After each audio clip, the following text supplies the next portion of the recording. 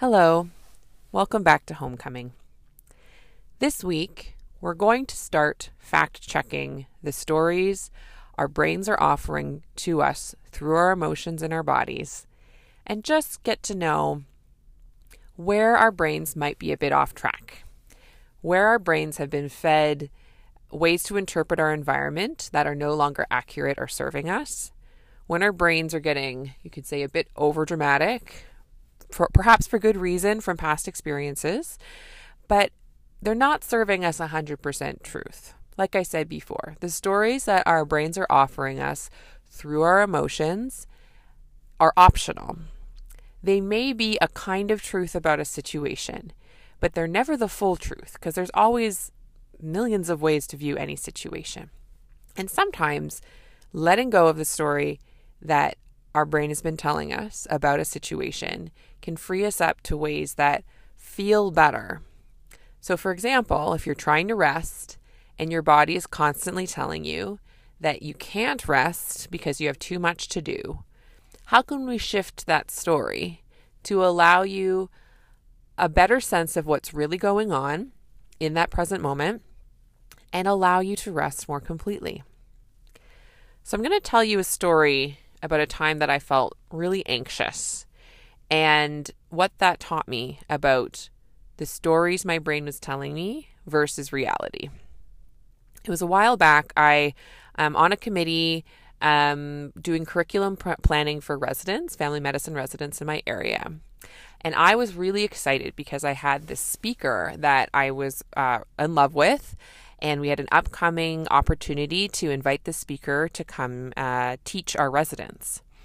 One of my colleagues who sits on the committee made a bunch of, in my storytelling, I would say critical comments, questioning comments, based on their past experiences that they'd seen. Like, oh, I've seen ads for that speaker on Facebook. They don't seem very professional. I'm kind of concerned that they won't be a good speaker at this point. I felt so anxious. I was like chairing this meeting. I felt immediately like flooded with emotions. I felt this pull, like I was angry and defensive that he was questioning my judgment, but I also had that strong people-pleasing pull of like wanting to agree with him. It was a mess. I like fumbled my way through the meeting. I agreed with him, but also sort of passive-aggressively said, well, do you really think we shouldn't invite? Maybe we could. And he kind of backed down and we got out of the meeting. I felt very unsatisfied. I don't think anyone probably felt satisfied in that meeting. And afterwards, I was trying to relax and calm down at the end of the day, lying down in bed, trying to fall asleep. And I just kept replaying that meeting over and over in my mind. Why had I had this embarrassing reaction? Why couldn't I have just either stood my ground or like calmly asked him more questions? But I just felt like he was undermining my judgment. He was questioning my judgment. And what I had learned from other work I've done is when I'm really obsessed with what someone else thinks of me, and I'm like, oh, he thinks I'm a poor decision maker. Really what's going on underneath is that I think I'm a poor decision maker. That's why I have such a strong reaction. Because if someone else came up to me and was like, wow, you really have purple skin, and I do not, I'm not going to be like, oh, I'm so offended. I'll be like, are you okay? I really don't have purple skin or something, right? Like the criticisms that we take the most painfully are the criticisms we take personally, which means we already believe them ourselves. So I had this realization that basically the story my anxiety was telling me is you can't trust yourself to make a good decision. You are bad at trusting yourself. You can't trust yourself. That was the story that my anxiety was telling me. And that's the story that anxiety does generally tell is, are you sure you have what you need to survive this situation? Are you sure you have the capabilities to survive and thrive and do well in this situation? And that's based on previous experiences, whether you actually failed or not. But we've got all of these messages tied up in needing to do well in every space. And so our anxiety can get really hooked onto that, thinking about it as we're not a worthy human being if we fumble or we wobble or we show some weakness, you know? So that's the story of how I listened to my anxiety in that moment, and I came up with this story. It's sort of a dual story. So there was the piece of it that said, he doesn't trust me with decisions. And then really the reason that mattered to me is because underneath, I don't trust myself with decisions. And that was very heartbreaking. I felt like it was good to know what was bothering me, but then I felt stuck. I'm like, well, great. Now I'm just a person who doesn't trust themselves. Like, that's unfortunate. I guess I'm kind of screwed, right? That's where it helps to get still and start to fact check. So, starting with the level of my colleague, I can ask myself some simple questions. So I can sit there and be like, I'm upset with him because he doesn't trust my decision making. In that situation, he was showing that he doesn't trust my decision making. Is that true? And one way to do this is really trying to zoom out and get clear about what actually happened in the meeting. What am I interpreting as his lack of trust in me? So I suggested a speaker. He said the following things. He said, I've seen some posts of hers on Facebook that make me concerned about her professionalism. And I've had past experiences with her where I didn't find her to be that strong of a medical professional.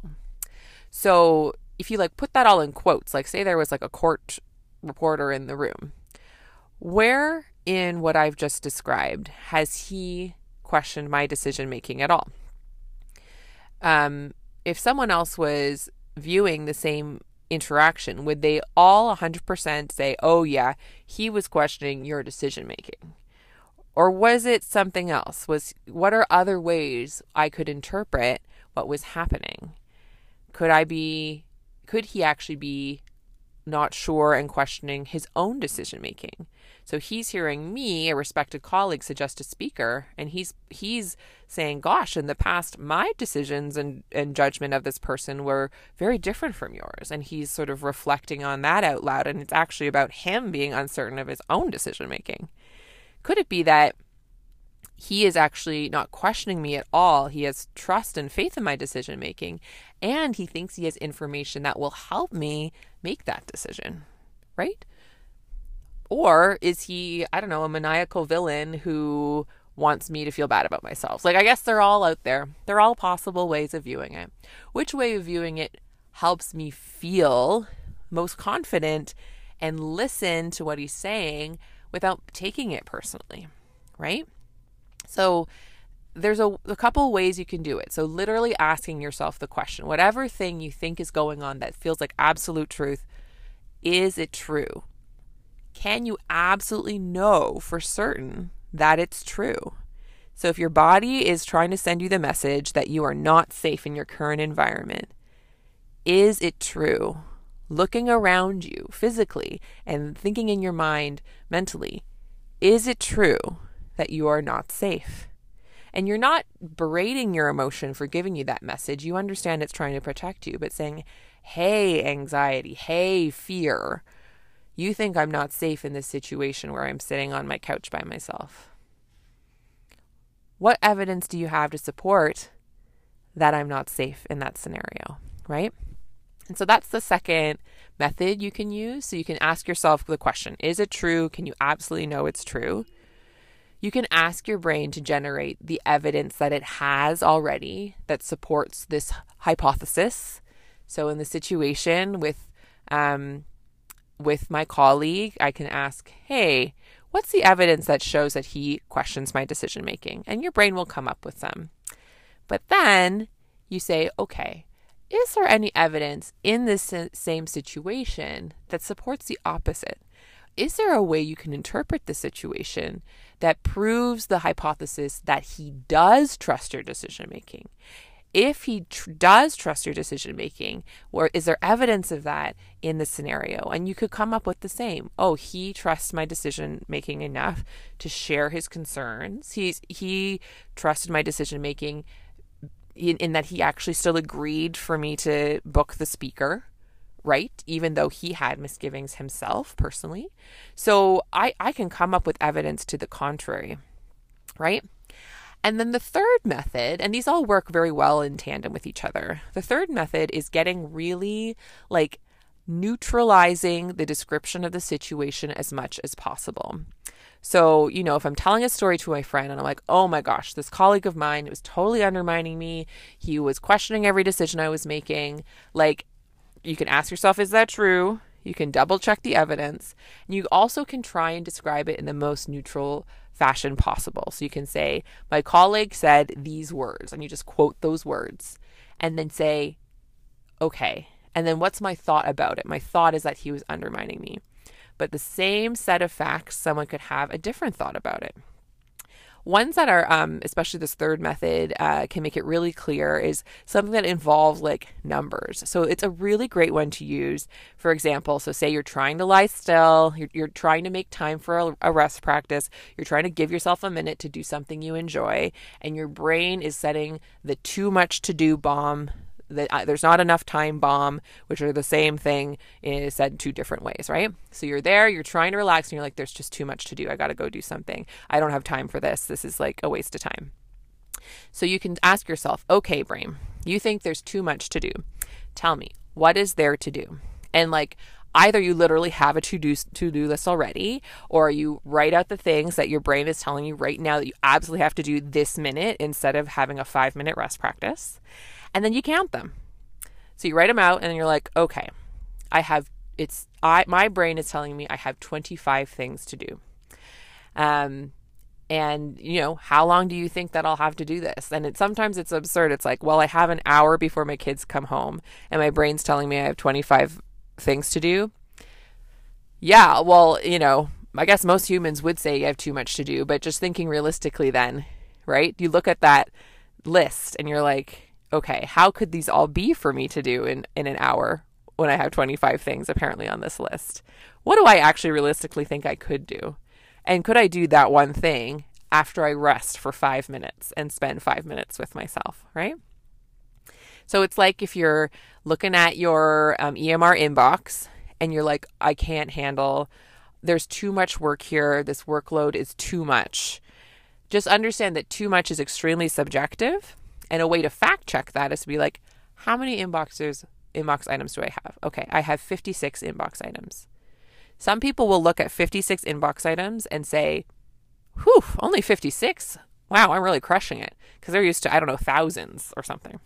Other people will be like, 56, that's way too much. But if you start to get really specific with your brain, like, do you have 56 inbox items most days? And does every day your brain look at that inbox and be like, oh, it's so full, even though that's like literally as much as you often get most days, right? You could change how you view that number, which is totally neutral. That's a way to fact check the story, right? So those are 3 methods for fact checking, and I've given you a couple examples of how they use it. I just want to circle back to the deeper story, because using actually that second method that we just talked about, the method where you look for evidence, I found this to be an extremely powerful antidote to anxiety in general that I learned through coaching I received on the situation with my colleague. So I'd uncovered that it was less about if my colleague had undermined me or questioned my decision, but really it's because I was thinking, my anxiety was telling me the message of anxiety, which is, I don't trust myself. I can't trust myself in these sorts of situations.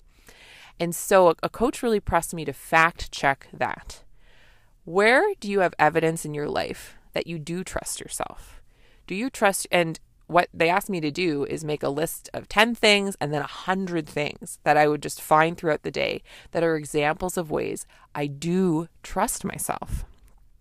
So I trust myself to brush my teeth twice a day, and I do it.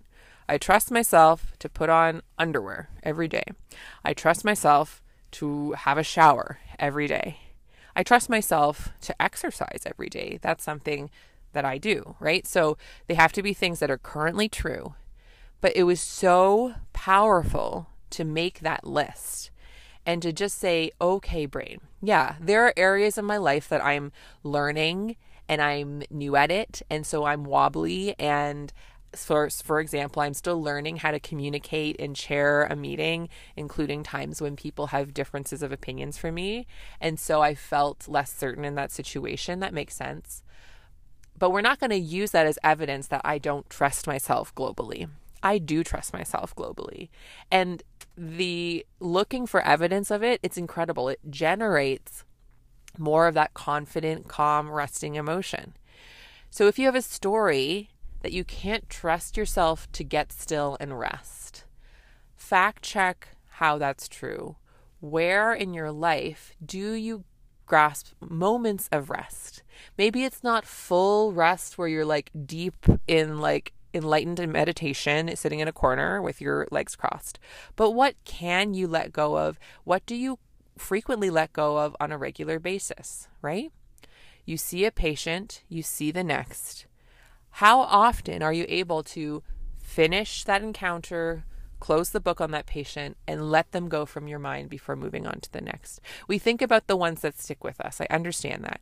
But what about all the others that you do confidently let go and trust yourself, trust your decision making about, right? How can you find all the ways that you already rest when you pause and close your eyes and take a sip of coffee? That counts. They all count. Start to add up in your day and in your week all the times that you do trust yourself to take a break. You trust yourself to take a pause and then pick it back up again.